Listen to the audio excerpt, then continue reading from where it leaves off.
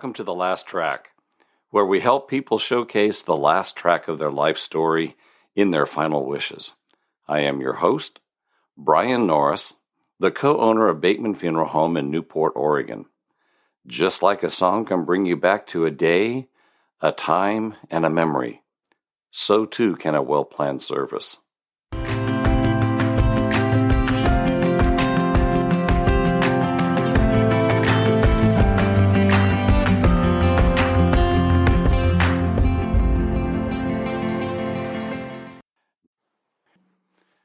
And today's quote: "No one can tell your story, so tell it yourself. No one can write your story, so write it yourself." And that was by author Herminia Chow. Sometimes it's very cathartic to write your own story and to create a lasting legacy for your loved ones to read and reflect upon. If you were to design your own funeral, what would that look like? Let's start first with pictures, because pictures can communicate, as the saying goes, 1,000 words for every picture. So let's talk about pictures. Are there pictures that communicate how you feel, what you felt, what your life was about? Do you have pictures that you've painted?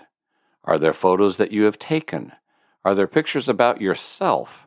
That you, maybe as you were growing up and you spent some time as a child with your parents, do you want to have that remembered?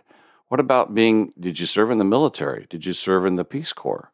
Those types of things. Those photos, those pictures that mean the most to you, you can either take out of a photo album and you can place those separately and write on the back of those, or you can get copies made so that they can stay in the photo album where they belong, and you can actually have some pictures taken out and placed in a packet to be able to communicate you and your desires. My grandmother and I spent hours and hours and hours and hours going through photo albums of over 90 years of her life.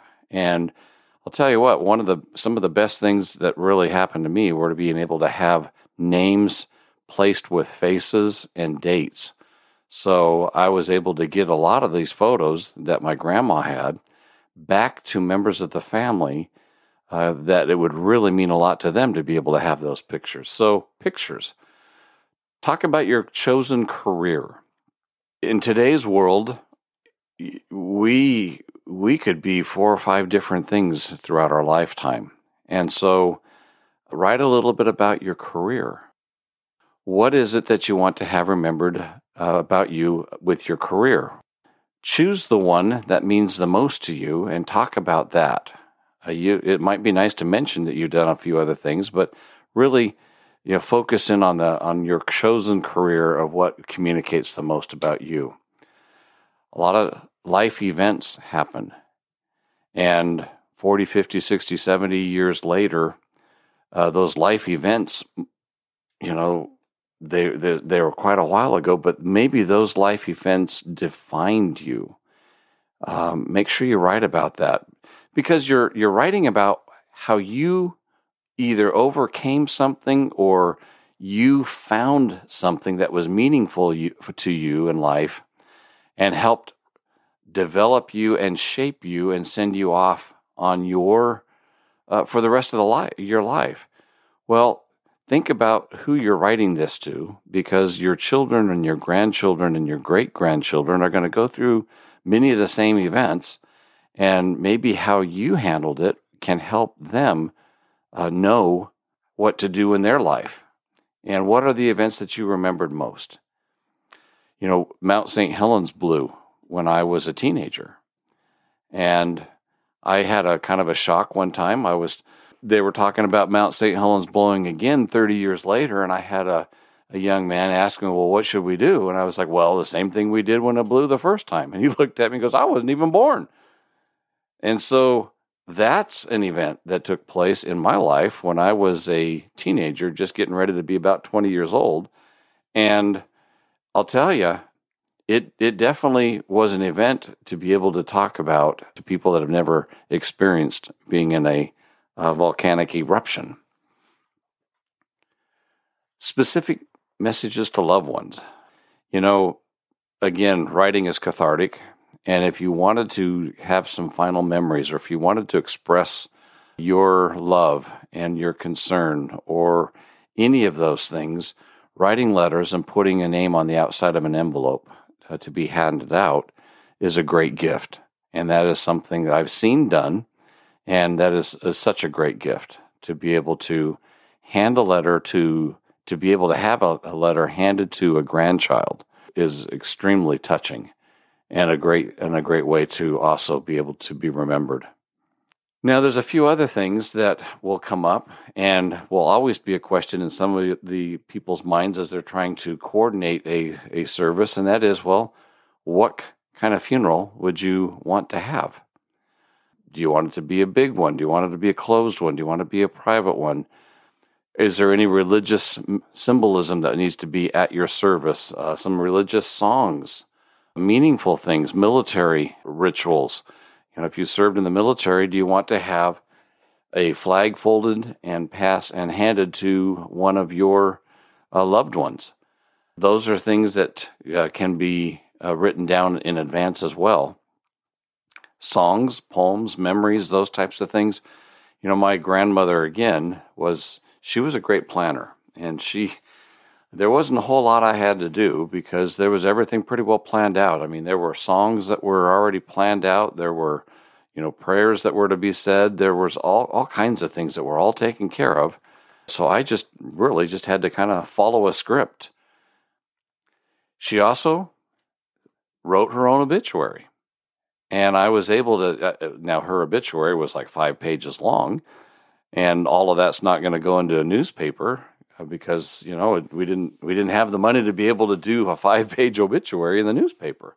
But it was nice to have all of that information because we actually included her entire obituary and were able to give that to everybody that attended a service, and people could read about her in her writing your obituary, what you want to have remembered. Some of the things that you would include in that obituary are, marriage, jobs, graduation, children, locations of where you live, some of the things that you did, maybe clubs and groups that you were participated in, military service, what you did in the military, where you served. All of that information is good information to put into an obituary. Now, there are some things that you're going to want to place in an envelope or a location for everybody to find so that people aren't trying to figure out where you put everything. And it'd be really good if you told at least 2 or 3 people where you put this information.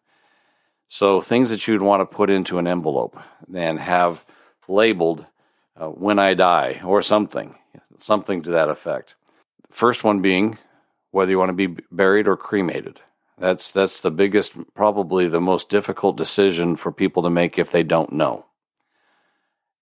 Your final resting place, whether that be a cemetery, whether that be scattered, whether that be placed in a certain location, that's important, and it depends on whether you're going to be buried or cremated. And so make sure you have your final resting place listed as to where you would like to be placed.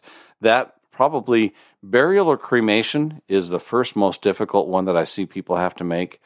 And then right after that comes that second really difficult, well, where would mom want to be? Especially if they pass away somewhere, maybe they've only lived in that city for a few years or a few months or a few weeks or a few days. Where would they want to go? A lot of people take them back west, or take them back east. That type of a thing, and place them where they were born or with their parents or grandparents or children. Where do you want to be placed? Put down your funeral wishes, some of the things that we've talked about before. If you have a will, make sure that there's a copy of a will. If you have one, if you don't have one, make sure you try to get something. And that all depends. I mean, if you have a huge estate, well, then you definitely want a will. If you've spent down and you're getting ready to go, onto state assistance into a final a rest home type of a thing, then you may not need a will, but check with somebody to make sure you've got that covered. If you're in the military, have a copy of your DD-214 or your military discharge paperwork. That's important to have. If you've made any prior arrangements, they're called pre-needs or pre-arrangements with a cemetery and funeral home. If you have that, get a copy of that in there. And then a means to be able to pay for your service to your final wishes. So if you've done a pre-need and it's already all been paid for and guaranteed, make sure that that's in there. If you haven't, if you have a life insurance policy, make sure that a copy of that information is in that envelope. If you don't have a life insurance policy and you haven't made any pre-arrangements, and that's okay. Let's just say you decided you wanted to have your money and invest it. Well, make sure people know where your money's kept.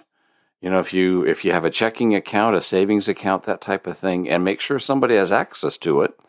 I can't tell you how many people come in and they can't pay for anything until they can get access to the money. And if you think about who's coming after you and taking care of it, if they're financially fine, maybe have that conversation with that person saying, hey, if you can pay for this when I pass, once my estate's been settled, you can get reimbursed, those kinds of things. But ideally, try to get that taken care of ahead of time so that you're not causing a challenge for the people that have to take care of that for you. And that includes everything from your bank, if you have any loans that need to be paid off, if you have any credit cards, investments. This is just kind of a nice little list of where your money is and where it's being spent, those types of things. Because a lot of times when I ask people, did you need to close any credit cards? They're like, I have no idea. And then they got to start looking, and they got to wait in the mail till a bill comes. And then they find that out, and that can take 30, 60 days sometimes, especially if you have insurance that's being paid every 6 months. That people may not even know that you have that for 6 months if you just got through paying it. Well, we've covered a lot of information in designing your own funeral. Make sure you rewind this and listen to those spaces that you might have some questions. But thank you for listening. In all of our podcasts, we always have a time of remembrance. And at this time, we'd like to take a moment to remember all the families that are experiencing a loss and light a virtual candle in their memory. So if you can take a moment with me, we're going to pause and we're going to remember those families.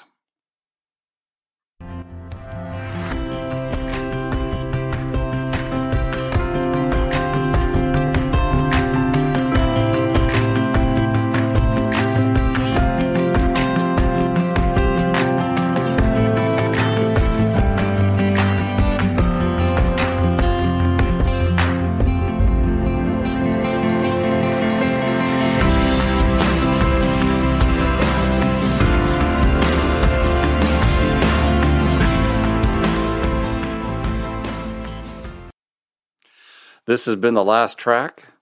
I'm Brian Norris, and you can find out more about Bateman Funeral Home at our website at batemanpacificview.com, or you can visit us on Facebook. If you have any feedback or questions about today's episode, please leave us a comment, or you're welcome to call us at 541-265-2751. We'd love to hear from you. Make sure to listen to the other two podcasts of this trilogy, Pre-Need versus At Need, and an interview with the funeral director named Celeste. And coming up on our next trilogy is Preparing for a Prearrangement. Thank you very much.